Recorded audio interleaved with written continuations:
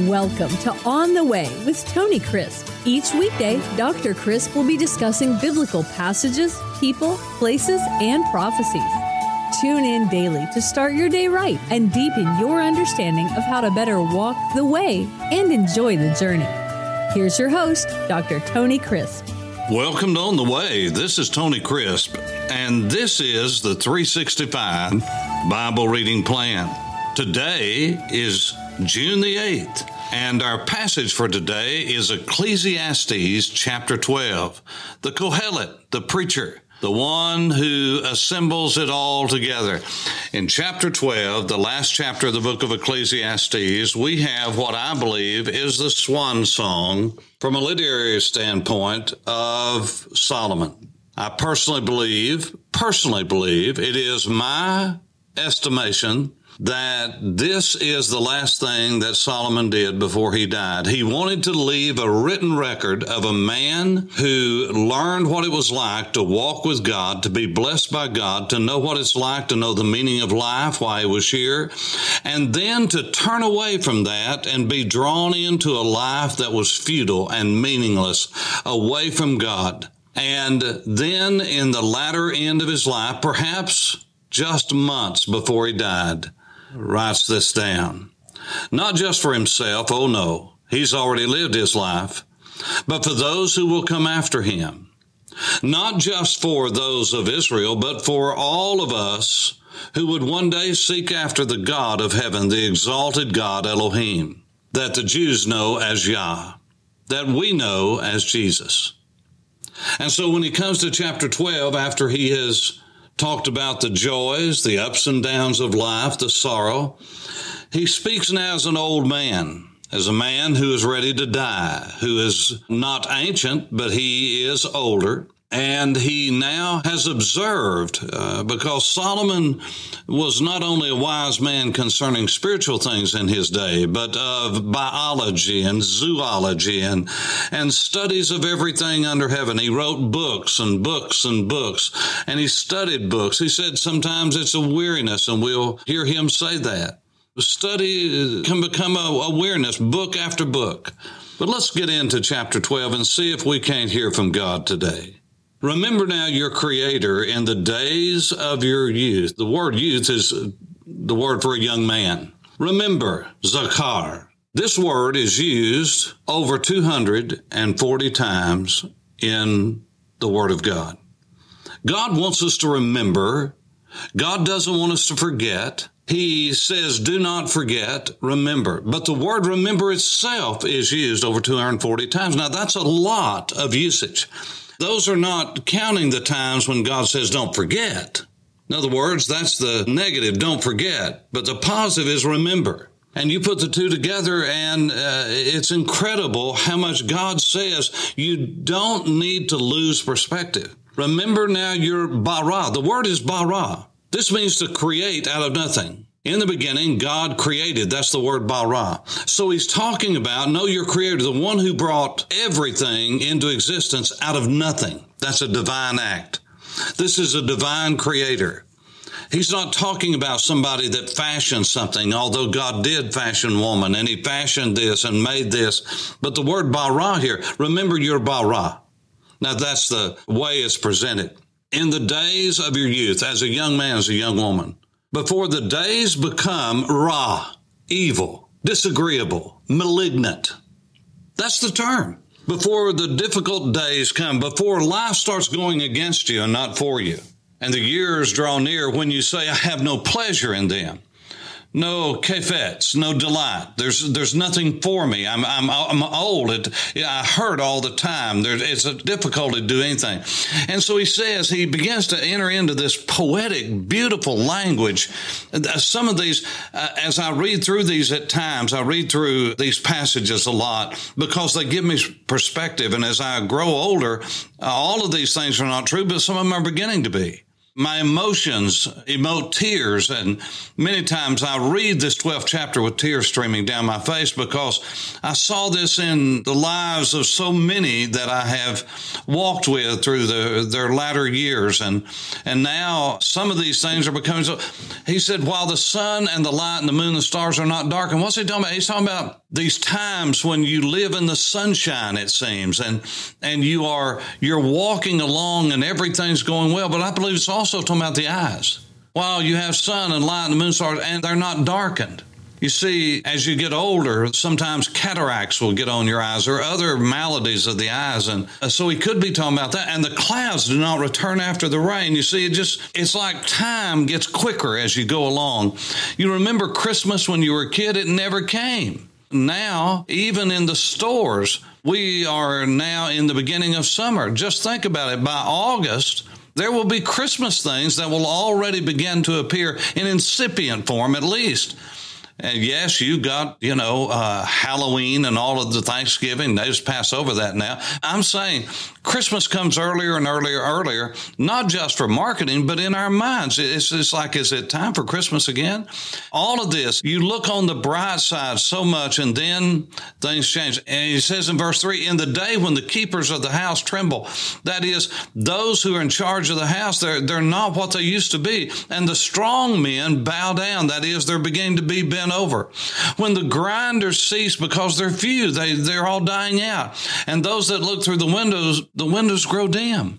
That's that side again. And when the doors are shut in the streets and the sound of grinding is low, when one rises at the sound of a bird, I can still remember it. Going to sleep and not even remember when I went to sleep. Not remember where I went to sleep. Sometimes before Dad and Mom left, we would go visit somebody. When I was just a young boy, I'm talking about 4, 5, 6, and 7, when Mom left, we would go visit somebody, and if it was late in the evening, I would always fall asleep going home, and I would wake up in my bed. I don't remember anybody carrying me in. I don't remember getting up and going in. You go to sleep, and it's just like you don't get up, you don't go to the bathroom, you don't do anything. And as you get older, now some of you right now, you're listening to this, you're in your late teens, you're in your 20s. We have many that listen to this that are in that age bracket, many in your 30s, 40s, 50s. And this is ha-ha, laugh at Pastor Tony. Well, it won't be ha-ha one day because it'll be you. Because you see, used to, nothing would wake me up unless it was really, really loud. Now, I can hear a bird tweeting outside and it wakes me up. What he's saying is it's not just the sound of a bird, but it's that little that it takes to wake someone up who's getting older. And all the daughters of music are brought low. That is, you can't dance like you once could. And they are afraid of height. In other words, there's a lot of terrors along the way. You have to start being more careful. You have to be careful of falling and all that. When the almond trees blossom, now that speaks of springtime, but I don't believe he's speaking of springtime. I think what he's saying is this is when the almond tree blossoms. That is, the almond blossom is white. I believe he's talking about the top of the head turning white. The grasshopper is a burden, and desire falls. You say, what desire? Every kind of desire. And you might desire to do something, but it doesn't mean you can do it. And so it fails. For man goes to his eternal home, and the mourners go about in the street. And listen, this is absolutely incredible because it says, remember your Creator. He's going back to verse 1, but the word remember your Creator is not here. But it's almost like he starts with that thought because it just says, before the silver cord is loosed. In other words, it's like he starts off in chapter 12 and verse 1, and then by the time he ends the end of verse 1, he goes into a digression about how things change. And then he comes back and picks up and he says, remember now your Creator in the days of your youth, before the difficult days come. Then he says, before the silver cord is loosed, and the golden bowl is broken, or the pitcher shattered at the fountain, or the wheel broken at the well. He's talking about death. In other words, remember your Creator while there's still time, while you're alive, while you have the opportunity.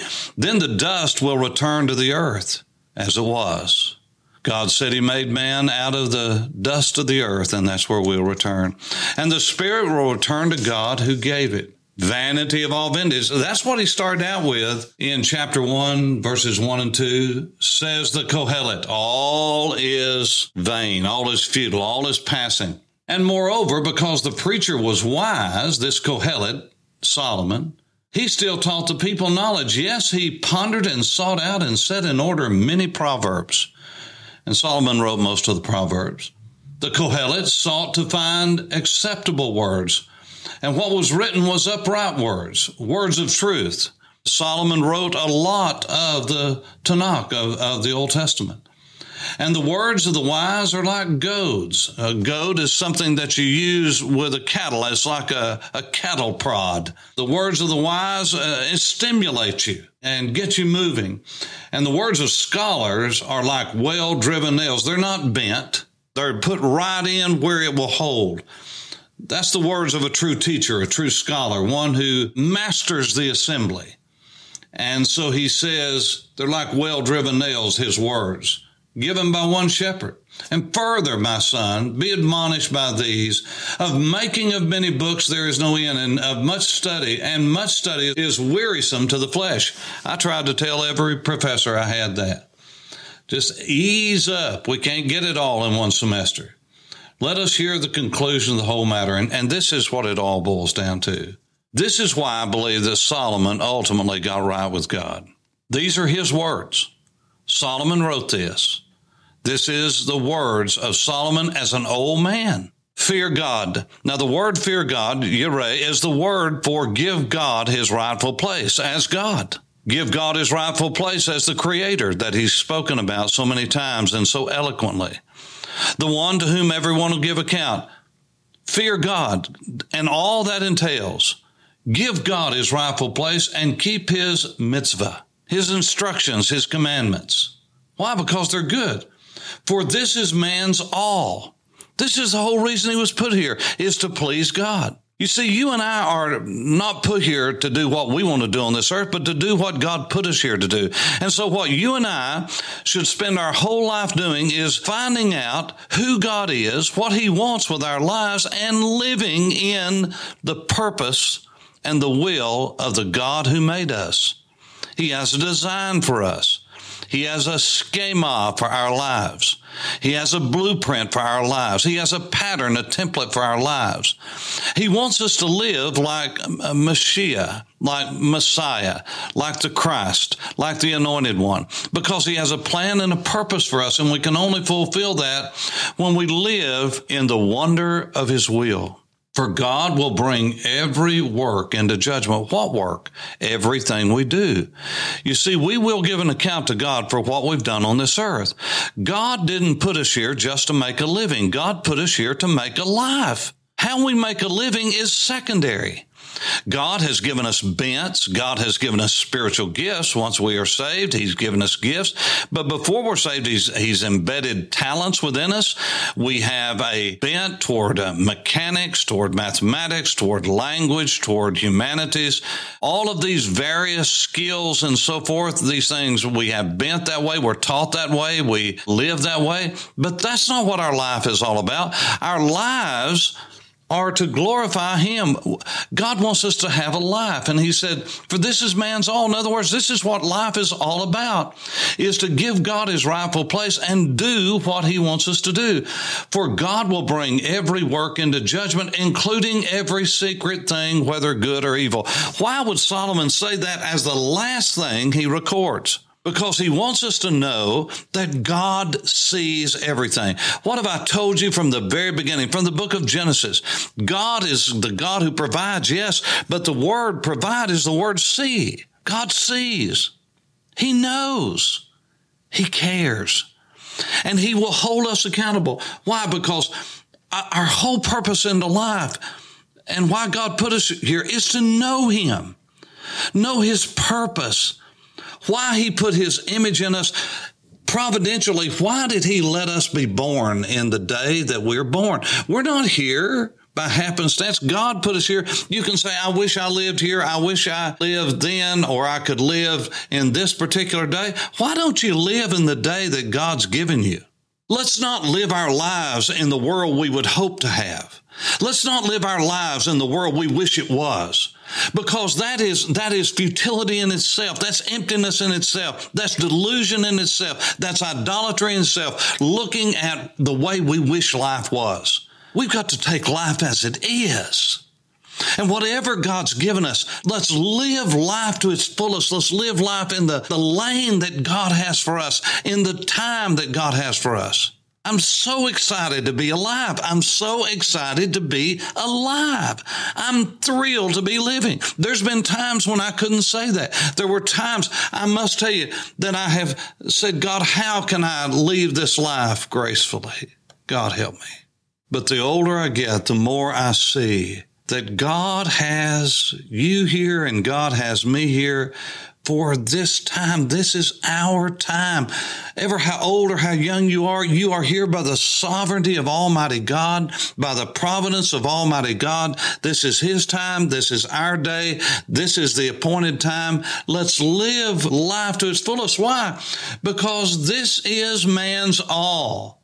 Knowing God, knowing God's purpose and will for our lives, and getting in on it, living it, serving Him, living life to the fullest. You say, well, I have a job and I'm making a living for my family. Well, then rejoice in that and ask God to use you there, not just so you make a living, but you can express life, real life. First of all, make sure that you have life in Jesus, but then pass it on. What's the old song we used to sing at camp? It only takes a spark to get a fire glowing. Then all those around. You see, God wants to work in your life. He wants to work in my life. Don't be saying, I wish someone else could hear this. Yes, that's wonderful. But let's make sure we hear from God as we walk on the way. This is Tony Crisp. Thanks for listening to On the Way with Tony Crisp. Tune in every weekday for information on biblical passages, people, places, and prophecies. Fridays are for your questions. Email your questions to questions@tonycrisp.org. Then just listen for your question to be answered on Friday's podcast. That's questions@tonycrisp.org. Thanks for listening and have a blessed day on the way.